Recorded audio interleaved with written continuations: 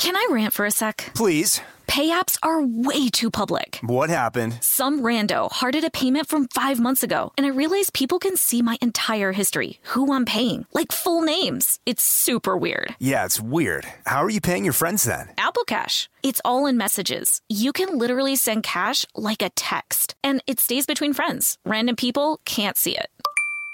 Did you just pay me $1 on Apple Cash? Shh. Services are provided by Green Dot Bank. Member FDIC. Terms apply. When you buy Kroger brand products, you feel like you're winning. That's because they offer proven quality at lower than low prices. In fact, we guarantee that you and your family will love how Kroger brand products taste, or you get your money back. So next time you're shopping for the family, look for delicious Kroger brand products, because they'll make you all feel like you're winning. Shop now, in-store, or online. Kroger, fresh for everyone. From BBC Radio 4, Britain's biggest paranormal podcast is going on a road trip. I thought in that moment, oh my God, we've summoned something from this board. This is Uncanny USA. He says, somebody's in the house, and I screamed. Listen to Uncanny USA wherever you get your BBC podcasts, if you dare.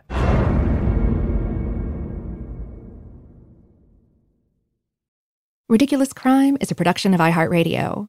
Elizabeth Dutton. Zarin Dutton. I got a question for you. Yeah, what's up? Do you have a moment? I do. Excellent. So do I. Okay. So do you know what's ridiculous? Yes. Please. Go first and tell me then. Remember a couple weeks ago you were saying something about having like a food named after you, weren't you? Yeah. And I couldn't remember. Sounds like something I would say. Right. And I was like, I don't know, because I can't think on the spot. I thought about it. Oh, you did? Yeah. Nice. Sandwiches. Yeah, oh, that's what it is. Okay, yeah. yes, I don't remember the question. What it was. It was if you were to have a food be named after you, what it would food? have And to I be said Jell-O. Have to be some sort of sandwich, because That I is love very sandwiches. Fitting for you. And you know what's really cool? Rotating sandwiches. Rotating like on a Lazy Susan? RotatingSandwiches.com. Oh my God. Now this isn't a mashup. Oh, unless really? you're going to talk about amazing sandwiches and amazing internet. Oh, so this is not a mashup? No, it's not a mashup. Oh my, is my birthday? Yeah, take a deep breath. Just Producer Dave, can we just take a moment and really just it? luxuriate in this? Because this is amazing. It's not a mashup. Okay. Okay, thank you. So RotatingSandwiches.com. It's a thing. Andrew O'Brien apparently told Instagram, specifically our Instagram, about it. Okay. RotatingSandwiches.com. If you go to I still don't understand the rotating part. Well, if you go to the website, it's just like one sandwich spinning after another. So wait, it's just pictures of spinning sandwiches I'm holding or like up GIFs? my laptop to show wow. you. Oh, wow. Yeah, and so it's like, sandwich party. That's amazing. Now, there's some I like interesting the slow spin. Yeah, That's some are really slow. There's one here seductive. that's like a burrito that's kind of like spinning out and having an acid flashback. And that's the thing, too. Is a burrito sandwich? I don't want to get into that whole debate. I'm just going to say it's It's an interesting choice not. to make them all spin in the same direction. See, I would be tempted to have them spinning in different directions. Yeah. Now, here's the thing. Okay, so we got that website. Yeah. And that I just went down a rabbit hole on this, as I want to do. You love sandwiches. I love sandwiches. I love rotating sandwiches. And I love rabbit holes. And I like weird stuff. So, and I love investigating. So there's also this Bobber WCC is a YouTuber. Okay. Just tubing it up. Nice. Good for tubes. This person makes rotating sandwich videos. Also, there's like rotating cakes. All right. But the rotating sandwich videos are accompanied by Nintendo music. Is this like visual ASMR? I think so. And some of them are like, oh, I don't feel so good. And some are like, oh, that looks really good. Like the grease on some of them, you're like, ooh, queasy. But yeah, I can't play it because I don't think Slow dripping grease I think as there's it a spins? copyright on the Nintendo music. I don't know. Oh. But yeah, so it spins and then there's just Nintendo music playing. Here, I'll play a second and you can just bleep it out, Dave. And then there's sandwiches. Yeah. And there's just right now, there's just a sandwich spinning. So, okay, that's it. That's ridiculous. It's really You're welcome. really Thank you, people. urgent. Thanks, Andrew O'Brien. That's good. I like that I know one. it's good. That's why I said it. Art. Wow. Okay, well, you got a second? Sure. Close your laptop. I got one for you. Yes. All right. Quincy Jones. ridiculous. No, his interviews ridiculous. Oh my God, yes. But that's another story. We should actually cover his interviews, just his interviews. Anyway, so Quincy Jones called this man one of the first rappers. Okay. All right. Now, Bob Dylan said he changed his life. When Bob Dylan wrote his autobiography, he said that, quote, "This man was the fuel to my success." Really? Yes. And the first rapper? Yes, I know. Wild, right? But not only that, this same guy also inspired my man, Henry Miller. He also fired the madcap imaginations of Jonathan Winters and Robin Williams. Wait, what? He also inspired the iconoclast Ken Kesey, Lenny Bruce, George Carlin. Also, your dude, Jerry Garcia. Oh, yeah. He said that this cat was, quote, like a medicine man, a shaman. Jerry also said, "I feel that Lord Buckley is an almost lost resource. He was on the track." Huh. That's right. My man. Get ready to hear about the lost cultural resource, Lord Buckley. Yes.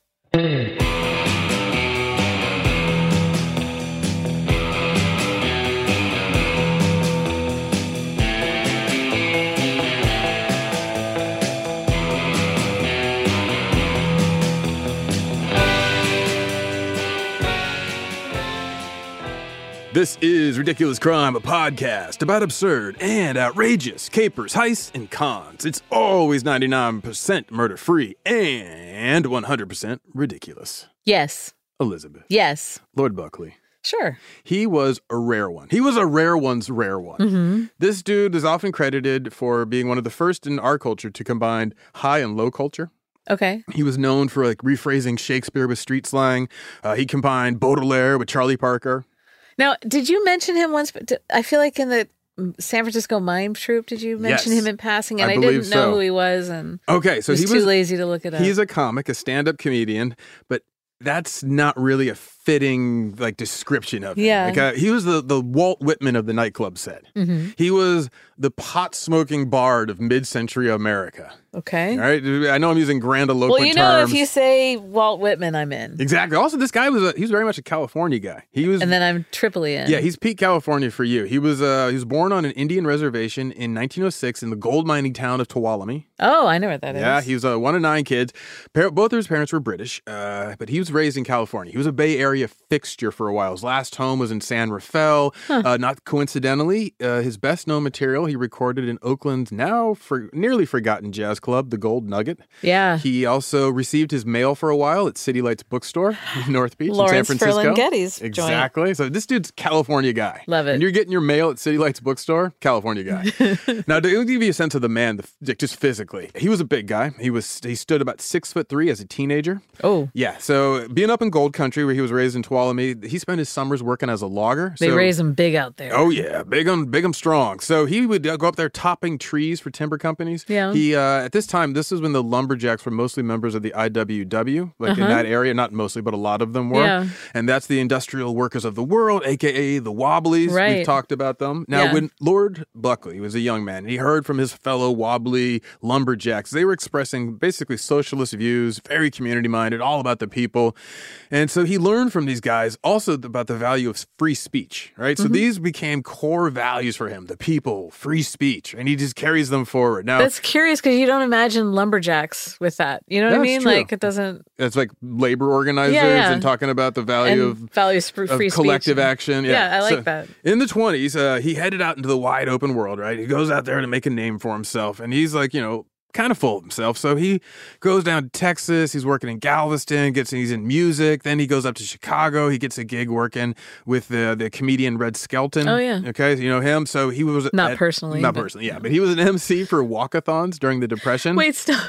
You know what walkathons are? Is people would basically walk in huge ovals or circles as usually pairs, couples would do it, sometimes individuals, and the last person walking wins.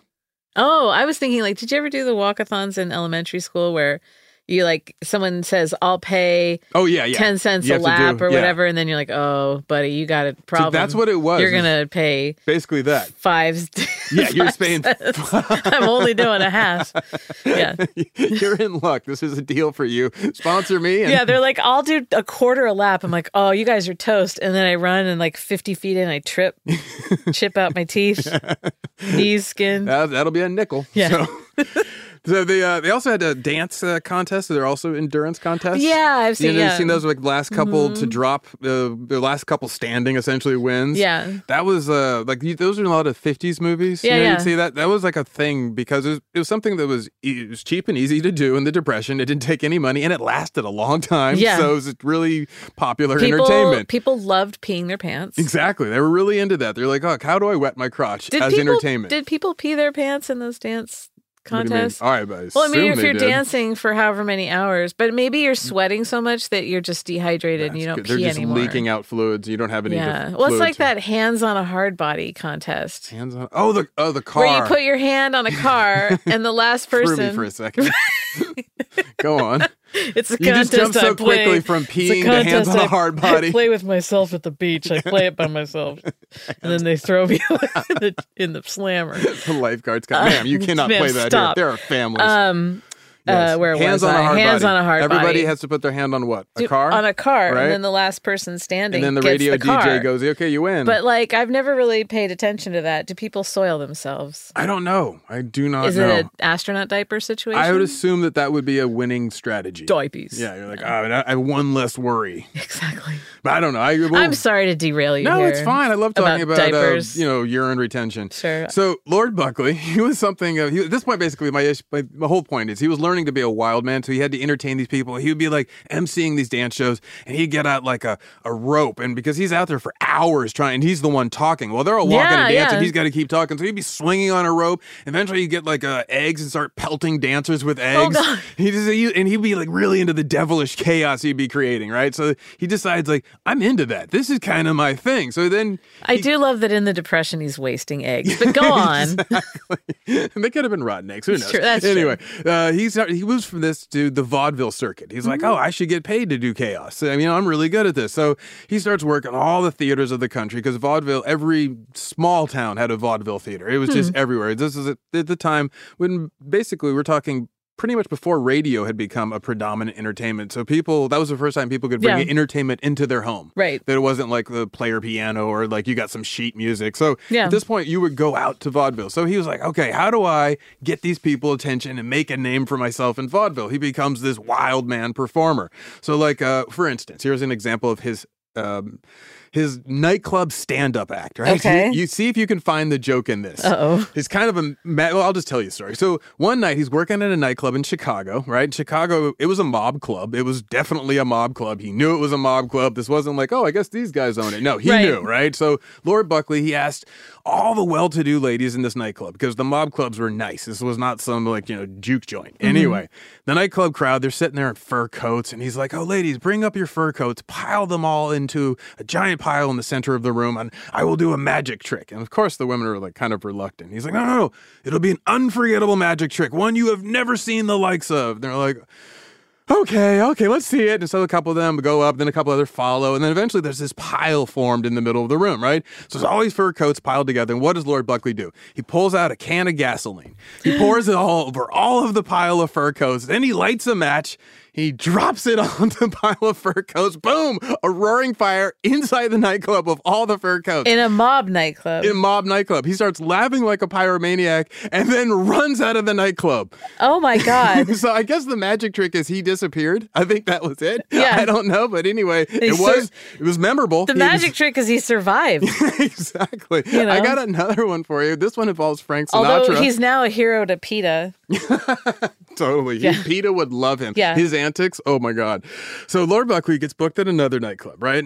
This night, he had the unenviable job of having to follow Frank Sinatra. And following Frank Sinatra, I mean, the crowd is just going to be eating out of his hands. So he's like, this is clearly a mistake. Who the hell wants to follow old Blue Eyes? Frank is all over this show, by the way. Oh, yeah, friend days. of the show. Yeah. He's going to show up again later. So anyway, Lord Buckley decides, I'm going to get back at the person who booked me after Frank Sinatra. So Frank is out there. He's singing. Old Blue Eyes is doing his bit. He gets done. The crowd falls quiet. And then the crowd's told, Lord Buckley's coming out next. And they're like, okay, who's there? Well, we'll see about this. Yeah. Comic comes out on the stage. He's wearing like a tuxedo and tails. He's confident. Looks a little bit like a magician, but he's confident. So they're like, okay. Now, he's not nervous at all. And in his hand, he's holding a saw. That's it. So he greets the crowd and he's like, ladies and gentlemen of the royal court, it's hard to follow Frank. But here's a little something to make you think. And what does he do? Lord Buckley proceeds to lay the teeth of the saw against the leather of his shoe, his own shoe, right? And he starts sawing back and forth, right? And he cuts through the leather. He's cutting right through the leather. He keeps sawing and sawing. He cuts through his sock, right? And then he keeps sawing. And the teeth now of the saw tear into his skin. Blood comes through the leather, Elizabeth. What? Real blood. He's really doing this. No magic trick. People in the nightclub get sick. Some are throwing up. Some are shrieking in horror. Lord Buckley has the full attention of everyone in the room. All eyes are on him, right? It's an early G.G. Allen show. Totally. They all God. trace back. Everything, you'll see how this goes. Okay. He pulls the saw from his shoe and he says to the crowd, "Thank you. Now you know when you leave here that there's only one name on your lips, and it's mine. Good night and drive safely." Oh my God. He made a more memorable show than Frank Sinatra. Yeah. And that, my friend, is Lord Buckley. So you can believe it. Like, unlike most comics, off stage, he was even wilder. Really? Yeah, like his onstage act was kind of tame compared to his normal life. Really? So you can say he lived his truth, Elizabeth, offstage and on. So in the mid-40s, following the war years, Buckley and his wife, they moved to New York, and then they're once again, they're in the nightclub scene, they're doing vaudeville, but at this point, vaudeville has been basically fatally wounded by the advent of radio, and then it's being put out of its misery by television. Yeah. At this point, it's on its way completely out, right? So he's switched over a whole generation of entertainers like him.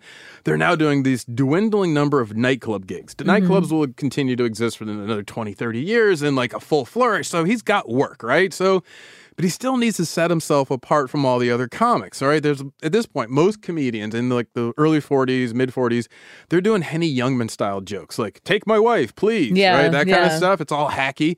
So his wife tells him, you should do what you do at home. Do that on stage. Do that jazz talk you do at home. It was something he called his hip semantic, right? So it was basically a mishmash of street slang, drug talk, backstage jazz club talk, and he turned that into his voice, right? Into his whole act. And in doing so, he creates this persona that basically is one that would inspire generations, right? Yeah. So his one former manager described like what his life was like at this time.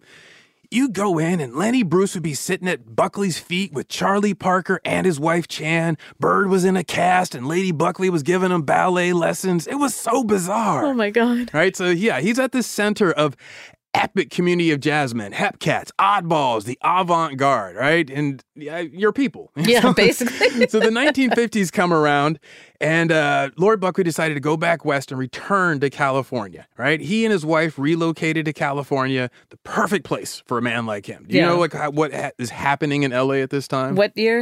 1950. Yeah. So we have a huge amount of development going on. Oh, completely. In LA. And we also have a bunch of like... So LA pretty much gets started with the Hollywood industry in the 20s is a big growth for them, and then you get the airlines and like aerospace, and then the war industry is a really big boom from them. So this is a bustling town at this point. Now they got real estate boom, but then also you have a town of oddballs and basically the loosely screwed who have been there for 20, 30 years, and they're inviting friends too. So you have like two LAs occurring at the same place, right? Yeah. Lord Buckley fits right in there, right? So let's take a break. And when we get back, I'll tell you about all the crimes that he perpetrated and the crimes done to him. Oh. Yeah. Back in a flash.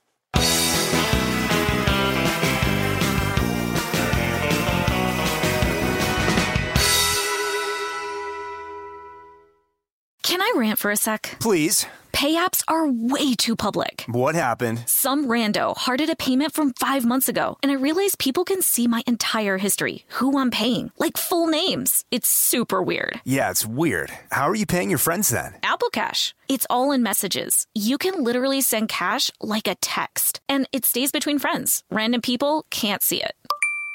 Did you just pay me $1 on Apple Cash? Shh. Services are provided by Green Dot Bank. Member FDIC. Terms apply.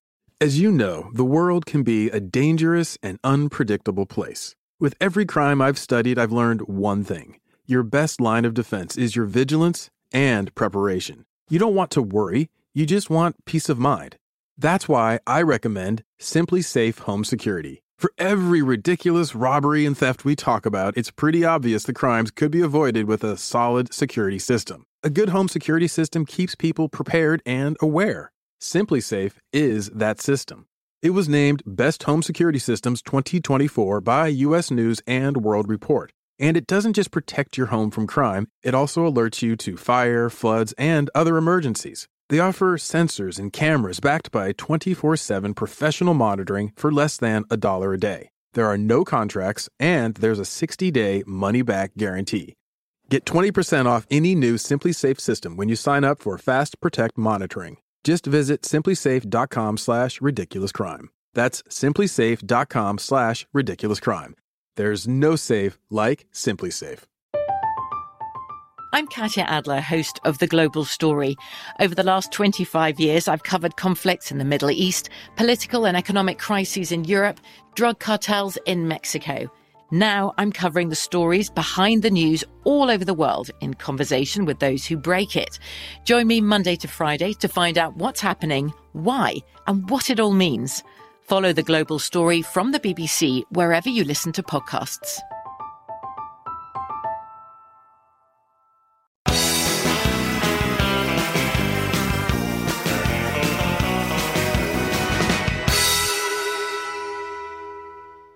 All right, Elizabeth, where were we? You're talking about L.A. in the 50s, right. Lord Buckley. What a strange place that Jazz was. Cats. Right? Yeah. So we're post-war boom.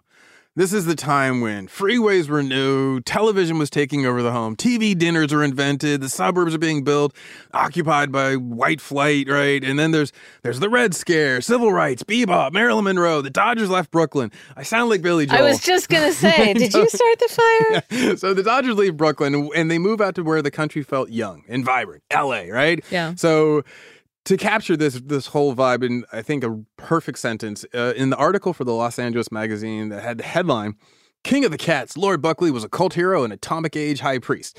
The writer R.J. Smith, they described mid-century L.A. and how it was a siren call for artists. And it said, quote, you had the space and the anonymity to build your own Watts Towers and then watch them bake in the sun.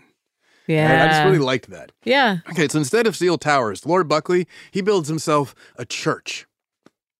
Yeah, okay, it's a church? It's a cathedral of the mind. Yeah, but it's dedicated to the great weirdness of life, and it's LA's newest spiritual home. It sounds like he's always just a little bit ahead. Yes. So it makes sense that, like, if you go forward 10, 15 years, you have all of these like cult-like churches popping up in LA. And like, yeah. He's basically setting the mold. People are like, I could do that. I could do that even better. The blueprint. Yeah, I could get people to kill for me with this model.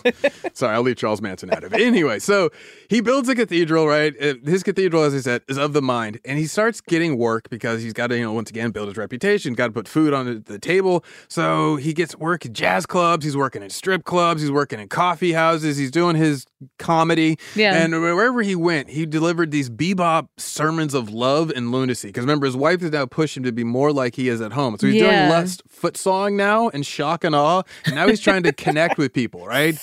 So in reality, though, we have to acknowledge that Los Angeles, as I said, was a company town. The company was Hollywood. It was also a mobbed up town. Mickey Cohen was running stuff. City was run by a powerful few, basically, the Chandler family, a few names, right? Then you also have, it's the fact that it's one of the most segregated cities in America at that time. You don't really think about it, but it was. Like, if you were brown or black, you lived south of downtown or east of downtown. And that just was how it was. Yeah, for a very long time. Yeah, exactly. And so where does Lord Buckley choose to go? He arrives in L.A., he sets up his shop, as I told you, in the jazz clubs, nightclubs, strip clubs. That's at work, right? But for his life, where does he go? Chavez Ravine. South Central L.A. He wants to go be down there. And this is like, before Ice Cube and NWA made South Central synonymous with gangster rap. This was a different South Central. This was the 1950s when those houses were new and they looked nice, like a neighborhood. This was like a black paradise, actually. Yeah. They're very much so. Adorable houses. Totally. And also there's a huge, on Central Avenue, there's this business district. You get a bustling, segregated black business entertainment district.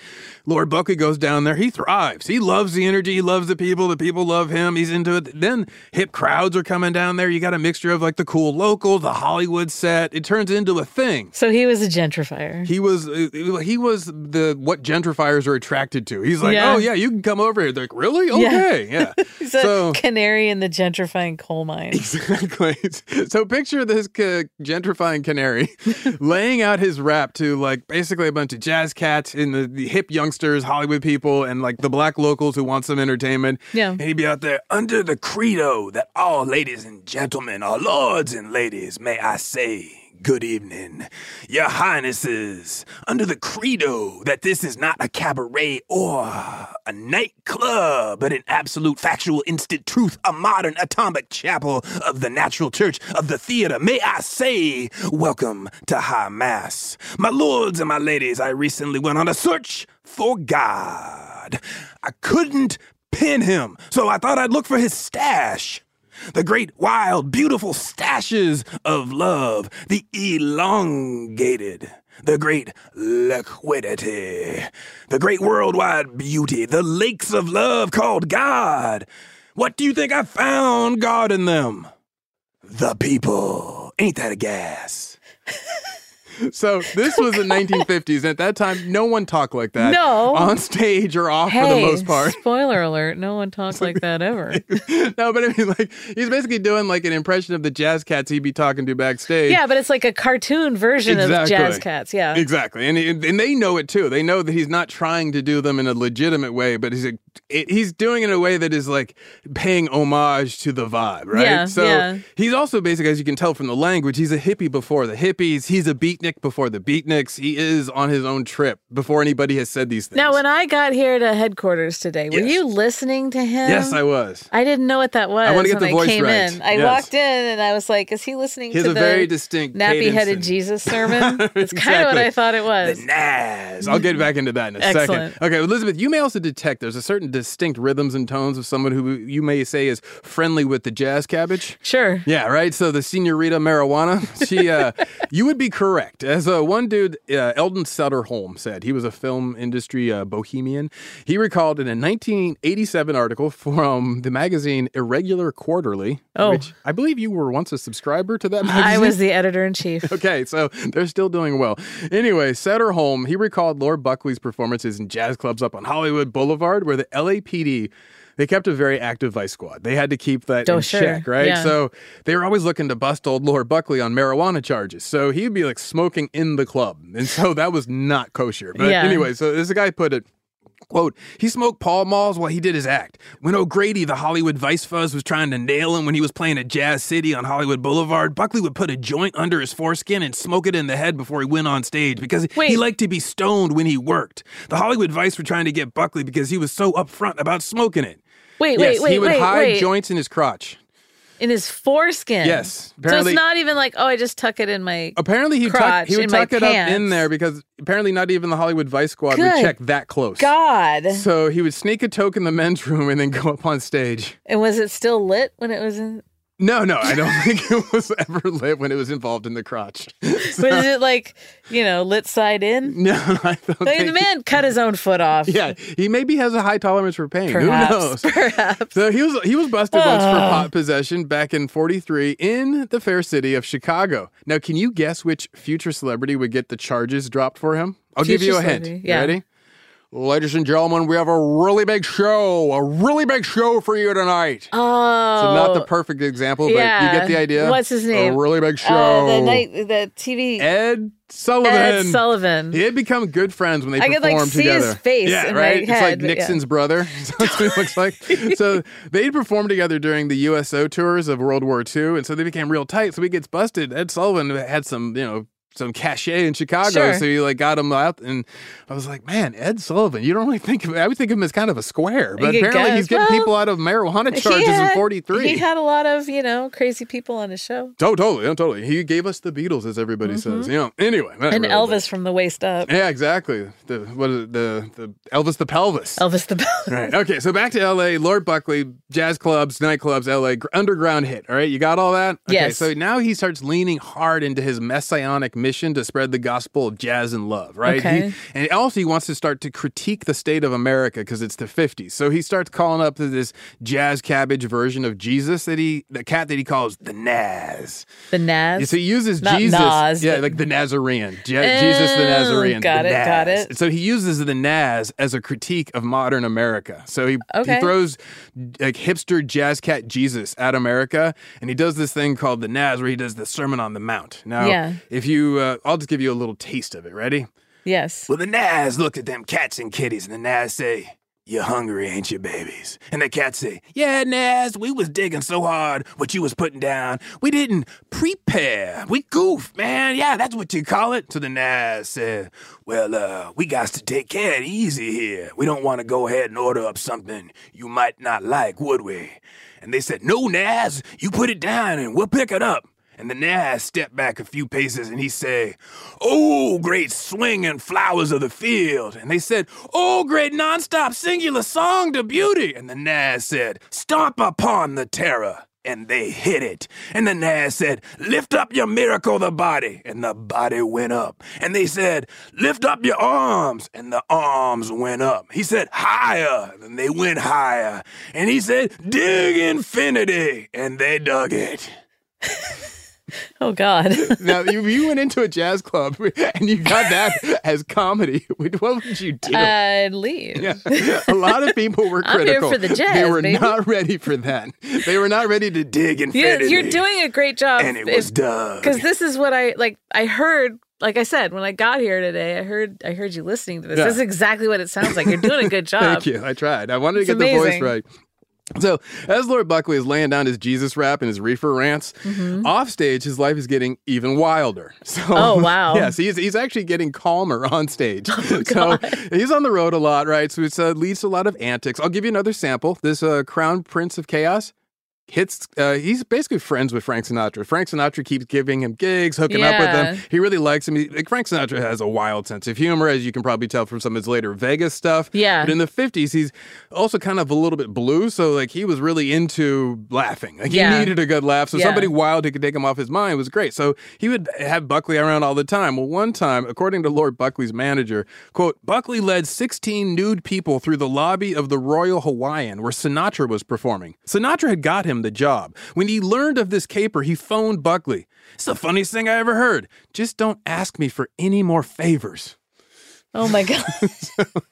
There was also the Hearst promotion in Chicago. There's a comedian, Adam Keefe. You remember the time that Buckley was ginning up the crowd for the night because he got to pack them in? So he goes out there, he's like, "I can get some attention." And what's he do to get attention? Quote, "Buckley was working in a Chicago club, the Susie Q. He'd hired an open-backed hearse and was lying in an open coffin in the back of the hearse. There was a big sign that said, 'The body comes alive at the Susie Q.' And he's lying there in the coffin, smoking a joint, riding around Chicago." Oh, my God. So that's how he ginned up time.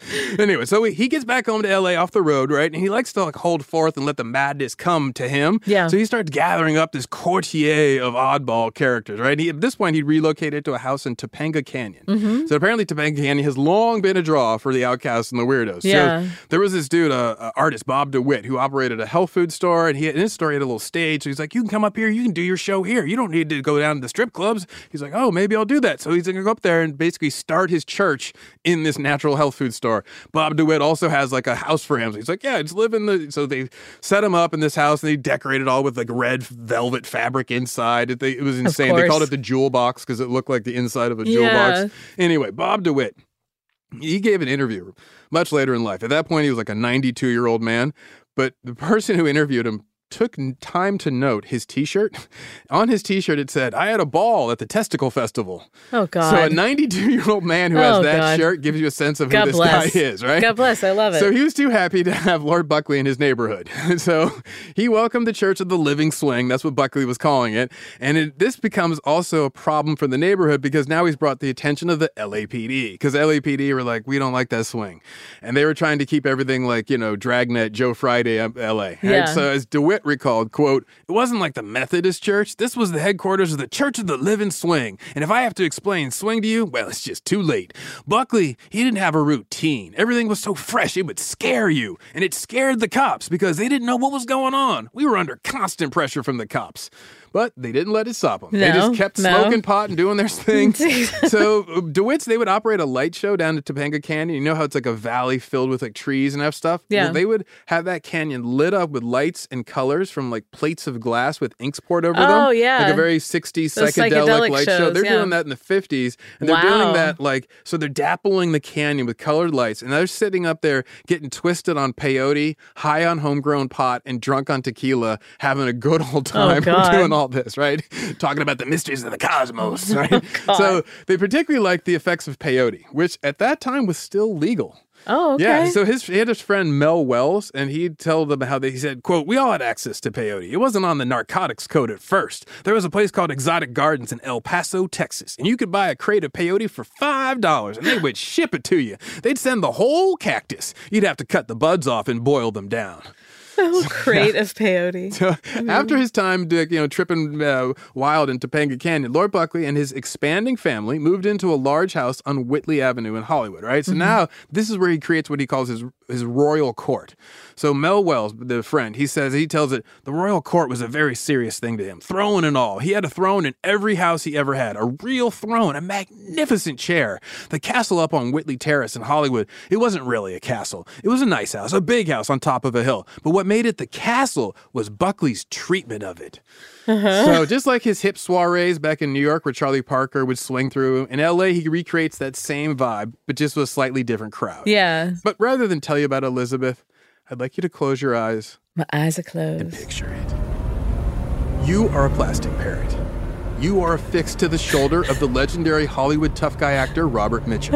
Oh, God. You are currently enjoying the feel of the wind from the velocity of a speeding car, a top-down convertible as it winds up the Hollywood hills. The car comes to a stop outside a somewhat ramshackle mansion. It looks somewhat like Norma Desmond's place in the Billy Wilder movie Sunset Boulevard. Robert Mitchum steps out of his car, the door closes. You go with him since you are affixed to his shoulder. Now, he had some of the costume people in the studio lot doll him up in a pirate costume. He'd heard that the party was a costume party, but he should have listened better. What he actually was told was, it's like a costume party. So he shows up in costume, then not everybody else will be wearing one. Anyway, there you are on his shoulder.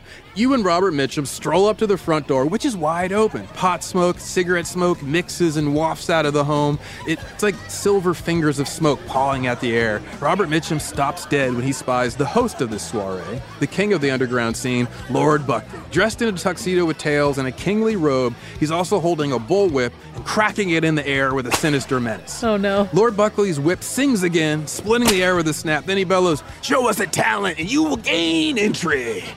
Now, but he sees you, and he heads over, and he hands the whip to someone else, instructs them to take over, and he hops down from the gilded chair he was standing on. He swans over to you, and really more to Robert Mitchum, and he greets Robert Mitchum warmly, and he invites him into what he calls his castle. Now, inside, the party's at full swing. Drinks are in hand, joints are smoking, laughter periodically punctuates the air. From your perch on Robert Mitchum's shoulder, you take in the scene. You see a heavy-set drag queen named Tubby Boots performing a tassel dance. Nice. It's mesmerizing. You also spot Mink Head, a circus clown in full face paint and drunken revelry. Not nice. There's the stripper instructor Cosmo, and some C-list Hollywood actors on the make that you recognize.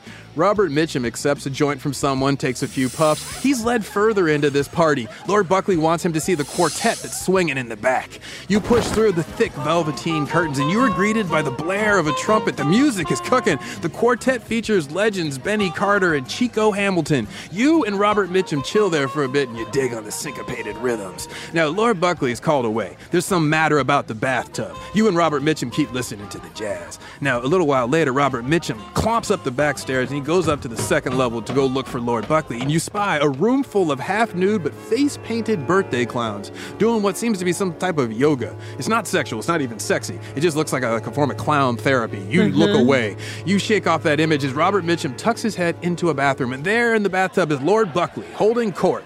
In his kingly fashion, there are roughly 15 people all crammed in the tiny tiled room. Lord Buckley is entertaining them all. He's veiled in pot smoke, mid-jazz riff, waxing poetic about the value of the cosmic swing, babies. Now, Robert Mitchum thanks him for the invite, says he'll catch him at the jazz spot next time. He prefers the music, not the scene. He turns to go, but has to wait as a woman riding a donkey, wearing a sombrero, squeezes past in the hallway. What? Once the donkey is gone, he takes the stairs and pushes through the crowd, makes it back outside, where the noise falls away.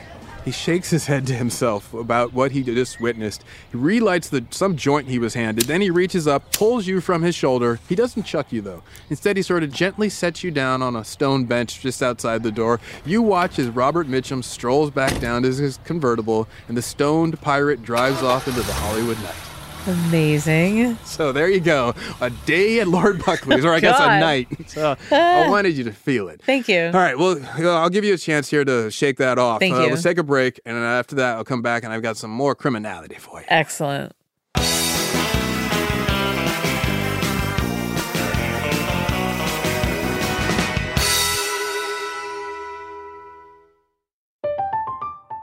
I'm Katya Adler, host of The Global Story. Over the last 25 years, I've covered conflicts in the Middle East, political and economic crises in Europe, drug cartels in Mexico. Now I'm covering the stories behind the news all over the world in conversation with those who break it. Join me Monday to Friday to find out what's happening, why, and what it all means. Follow The Global Story from the BBC wherever you listen to podcasts. It is Ryan here, and I have a question for you. What do you do when you win? Like, are you a fist pumper, a woo-hooer, a hand clapper, a high-fiver? I kind of like the high-five, but if you want to hone in on those winning moves, check out Chumba Casino. At ChumbaCasino.com, choose from hundreds of social casino-style games for your chance to redeem serious cash prizes. There are new game releases weekly, plus free daily bonuses, so don't wait. Start having the most fun ever at ChumbaCasino.com. No purchase necessary. VGW. Void where prohibited by law. See terms and conditions. 18+. Xfinity has free premium networks for everyone this month, no matter what kind of entertainment you love. Addicted to true crime? Catch killer cases and more spine-tingling shows on A&E Crime Central. Crave adventure? Explore Asian action movies on Hi-Ya. Searching for something extreme? Check out skating, snowboarding, and more on Fuel TV Plus, the global home of action sports. And find crowd-pleasing bops on iHeartRadio's Hit Nation playlist. There's new free shows and movies to love every week. Say free this week in your Xfinity voice remote.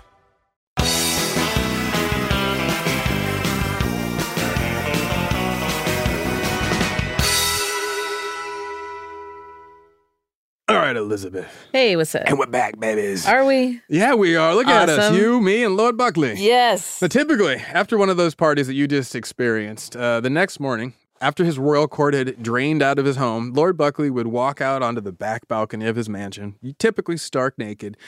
Sometimes he would spot his neighbor, the actress Beulah Bondi. She's Jimmy Stewart's mother in It's a Wonderful Life. Oh, so okay, yeah. She would look over and see him and he would sing to her and wave, and he's naked. Does he have a joint in his ding-ding? No, that's only for when he's working. Oh, got it. So yeah. And he'd sing out, and this was a song apparently he's sung almost every morning. I dig Hollywood every moment I dig it. Why do I dig Hollywood? Because all my friends are here. Oh my God, worst neighbor ever.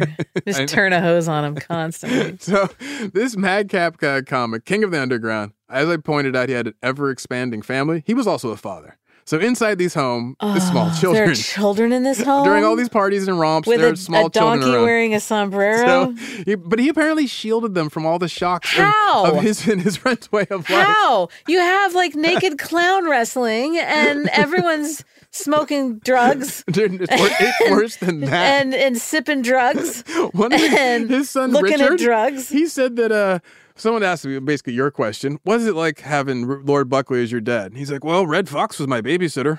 Okay, well, there you go. He just twitches all day. Red Fox as your babysitter. Oh, Elizabeth, it's the big one. Oh, man. Oh, my God. So, yeah, but apparently, according to Richard the son, despite the Red Fox of it all, he said that his father was actually kind of a stern dad at home. So it is okay. Well, I find that hard to believe. How many children did he have? Multiple. Just kids. It's like a bag of them. He's got a slew. He's got 10 head of kids. A bevy of children, Elizabeth. What is it? 3 to 4? 3 to 4 kids. He's got 3 to 4 kids. So his daughter, Lori, one of the 3 to 4, she said, quote, my brother and I were so well-behaved children. Yes, ma'am. No, ma'am. Thank you. Very well-mannered. They often say that we were so perfect that the people who met us would go home and beat their children. Because they'd say, why aren't you like those Buckley children? It was required simply because we traveled around in the business up all hours, and you couldn't just be disorderly children and make the gig. So it was very important to my parents that we were well behaved as we were traveling constantly. We were so straight in such a wild world. When they smoked marijuana, they never said what it was. Not that we cared. We just knew that everybody was very happy.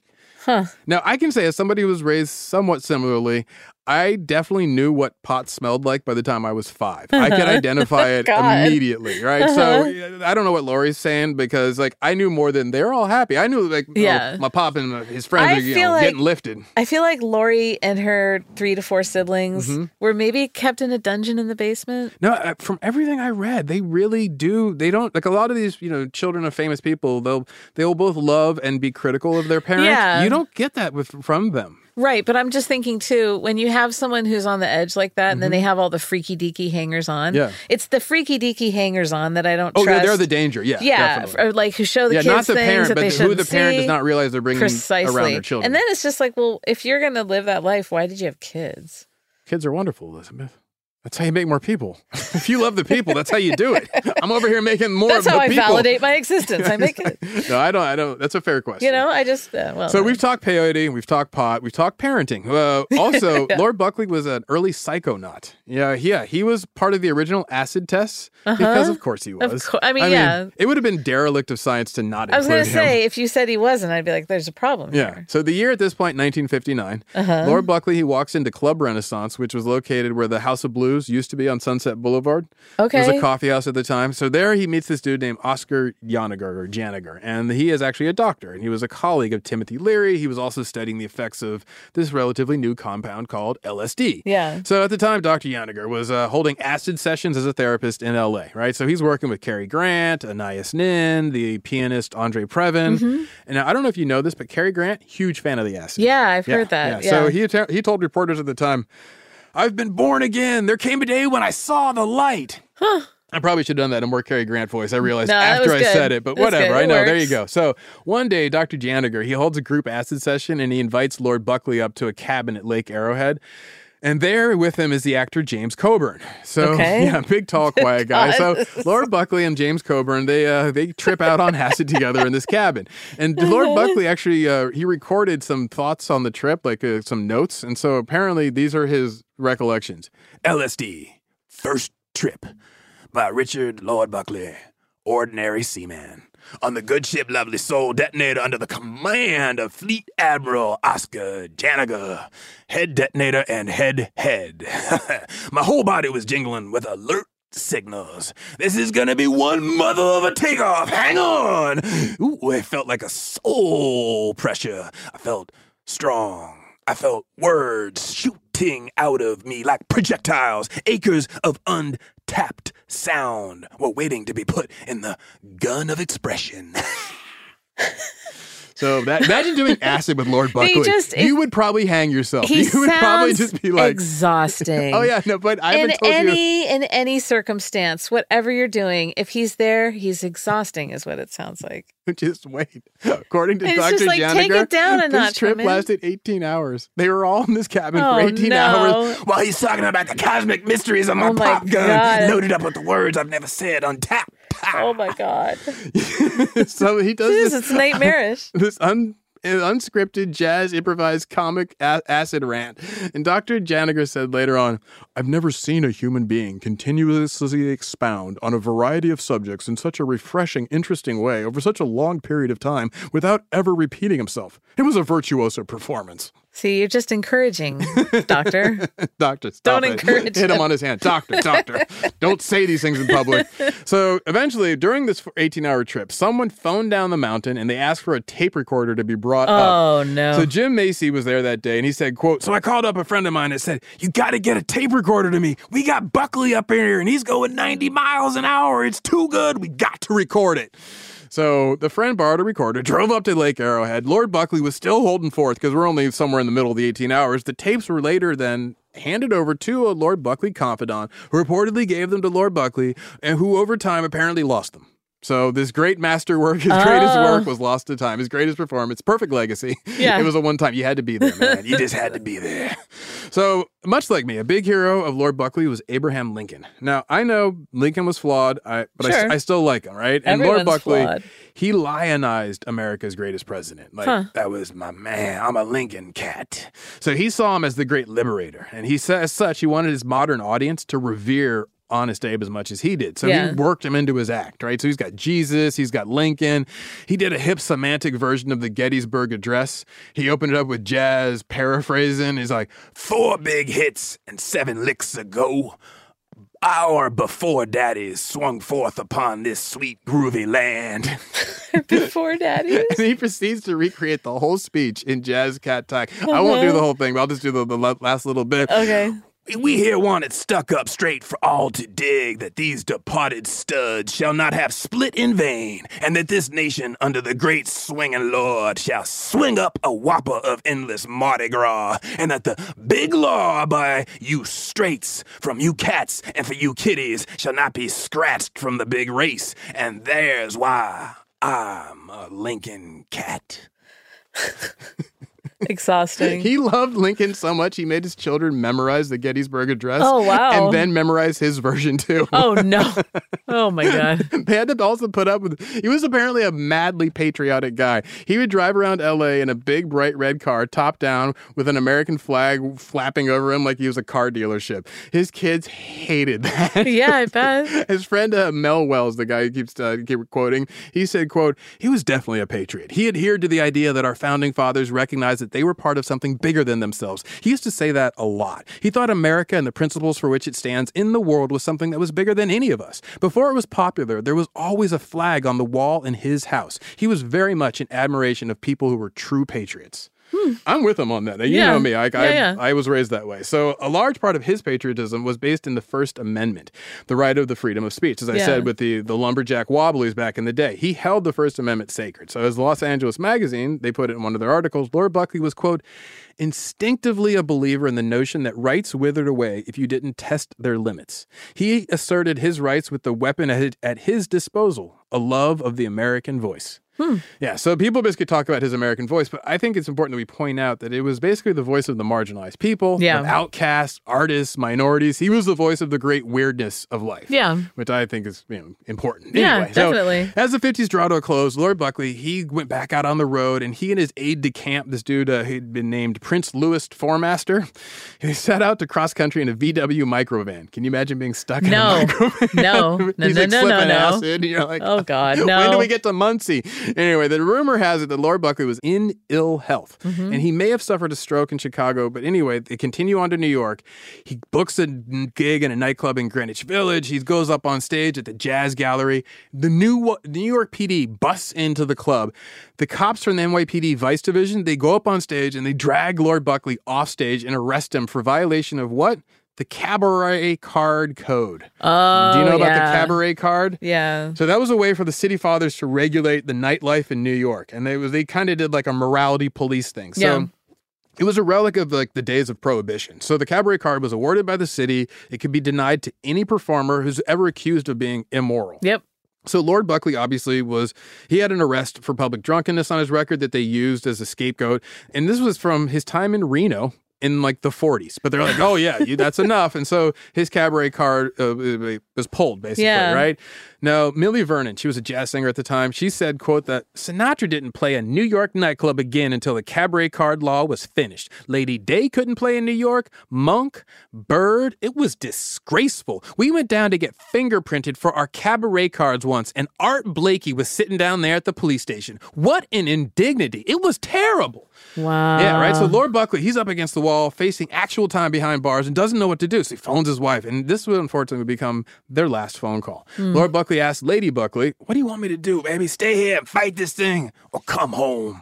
She's like, come home. Yeah. Now, Lord Buckley, he couldn't just walk away from this fight because he's up against the squares and he wants to be the guy, do it for the people. So for the outcast, the artist, right? So he gets up there. Maybe his heroes are Jesus and Lincoln. You can see where this is going. Yeah. His fight would cost him his life. Yeah. So Lord Buckley, out on bail on the morning of November 12th, he's told by his aide-de-camp that he tells him that he's not feeling well. The aide-de-camp has got plans for the day. He's like, I don't know, I'm not feeling well. So he's I wonder why. I'm struck by the bug bird. That's what he called being sick, the bug bird.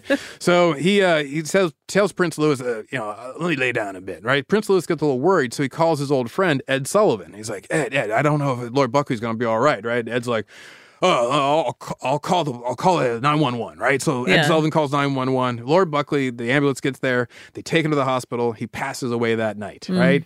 Now, The Ken Kesey, we need to do a show on him sometime. I think so, anyway, most definitely. He summed up the counterculture of America and Lord Buckley's place in it. He said, Lord Buckley is a secret thing that people pass under the table. You ask writers who they think is the best writer, and they all mention someone above them. Gradually, you get up at the top and you get to Samuel Beckett, and not many people have read him, but a lot of people have been influenced by Beckett.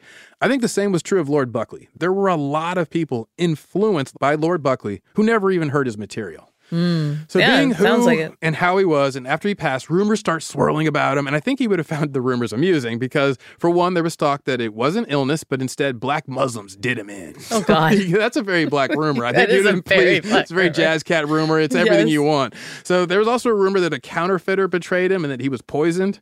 Also, again, by the counterfeiter or the counterfeiter's agents. And then there was even talk that some unknown person hit him with like a karate chop that ruptured an organ, and he died later. And so you can be like, oh, man, do you hear how Lord Buckley died? Oh, no, how'd he die? Oh, you didn't hear? Yeah, he died from Kung Fu grip. So, anyway, Kia. After he passed away, he becomes this cause célèbre. So the Manhattan media types, they all band together and declare that the cabaret card, because they blame that for his passing away, as an antique tool of repression. And they demand that the cabaret card code be rescinded. Journalists, jazzmen, comics, folk singers, they all rally together, inspired by Lord Buckley. And in the end, New York abolished the cabaret card so then Frank Sinatra could come back and play. Nice. But anyway, after his memorial service, Dizzy Gillespie and Ornette Coleman were there, and together they basically played his musical eulogy and played into the small hours of the morning. Oh, wow. Blowing him some of that cosmic blues, baby. Swing it. Wow. Now, I'll leave you with my favorite quote of Lord Buckley. Yes. All right. Now, and I quote, Before I leave you, I'd like to say to you, people are what it is all about. They are Mother Nature's brightest flower, her sweetest, purest, most elevating thing that ever was. You are groovy flowers in a garden where I am privileged to stand and share a few moments with you. Dig, and it was dug. That's awesome. So there you go. That's it. That's all I got for you. What's our ridiculous takeaway, Elizabeth? I think my ridiculous takeaway is that I'm so grateful for Lord Buckley and people like Lord Buckley who imbue so much into the culture, and that you can kind of go and take bits from, and you see it's a lot if you're with that person or like around them a lot. Like I think I just road tripping with them would be a bit tough. just vibrate at a much lower frequency, I think. And so but again, I'm really I'm grateful because you can see as you're telling the story, I can see like the tendrils that crawl into the culture. You can see the Robin Williams of it all. Oh, totally. That's where he got his voice for the genie in Aladdin. It's an impression of Lord Buckley. Yeah. Yeah, it makes so much sense. Yeah. So anyway, you start to, now that you know who Lord Buckley is, you'll start to see him in the culture, cropping and creeping. Definitely. Doing his thing, babies. No, what is your ridiculous takeaway? My ridiculous takeaway is I really should have done that in a Cary Grant voice. I think I'm still thinking about that. I'm like, why didn't I have that ready? I didn't even think about that. Elizabeth, I blew that one. That's all right. Anyway, so... Now he's Australian. Australian Cary Grant. That's not a knife. You guys always, you can find us online, Ridiculous Crime, Twitter, Instagram, Threads. Check it. Email us if you like, careofridiculouscrime@gmail.com. Write it to Elizabeth. Now, give us also talkbacks on the iHeart app. We dig those. And there you go. That's all I got for you. Hope you dug it. And catch you next crime. Dig.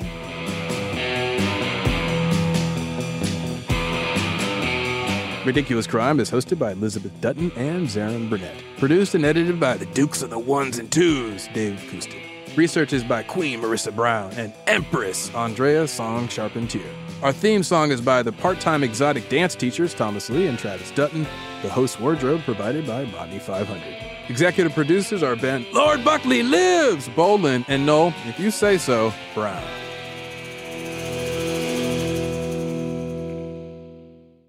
Ridiculous Crime. Say it one more time. Ridiculous Crime. Ridiculous Crime is a production of iHeartRadio. For more podcasts from iHeartRadio, visit the iHeartRadio app, Apple Podcasts, or wherever you listen to your favorite shows. I'm Katya Adler, host of The Global Story. Over the last 25 years, I've covered conflicts in the Middle East, political and economic crises in Europe, drug cartels in Mexico. Now I'm covering the stories behind the news all over the world in conversation with those who break it. Join me Monday to Friday to find out what's happening, why, and what it all means. Follow The Global Story from the BBC wherever you listen to podcasts. Xfinity has free premium networks for everyone this month, no matter what kind of entertainment you love. Addicted to true crime? Catch killer cases and more spine-tingling shows on A&E Crime Central. Crave adventure? Explore Asian action movies on Hi-Ya. Searching for something extreme? Check out skating, snowboarding, and more on Fuel TV Plus, the global home of action sports. And find crowd-pleasing bops on iHeartRadio's Hit Nation playlist. There's new free shows and movies to love every week. Say free this week in your Xfinity voice remote. If a new house is on your wish list in the next 5 years, grow your savings faster and experience your dreams with an Ohio Homebuyer Plus account from Kemba Financial Credit Union. A savings account specifically designed to save for a new home where you can earn 7% APY, a $500 matching bonus, and a $1,500 mortgage closing cost credit. Learn more at Kemba.org. Offer expires March 31st, 2025. APY equals annual percentage yield. Restrictions apply. NMLS 292230. Equal housing lender. Federally insured by NCUA.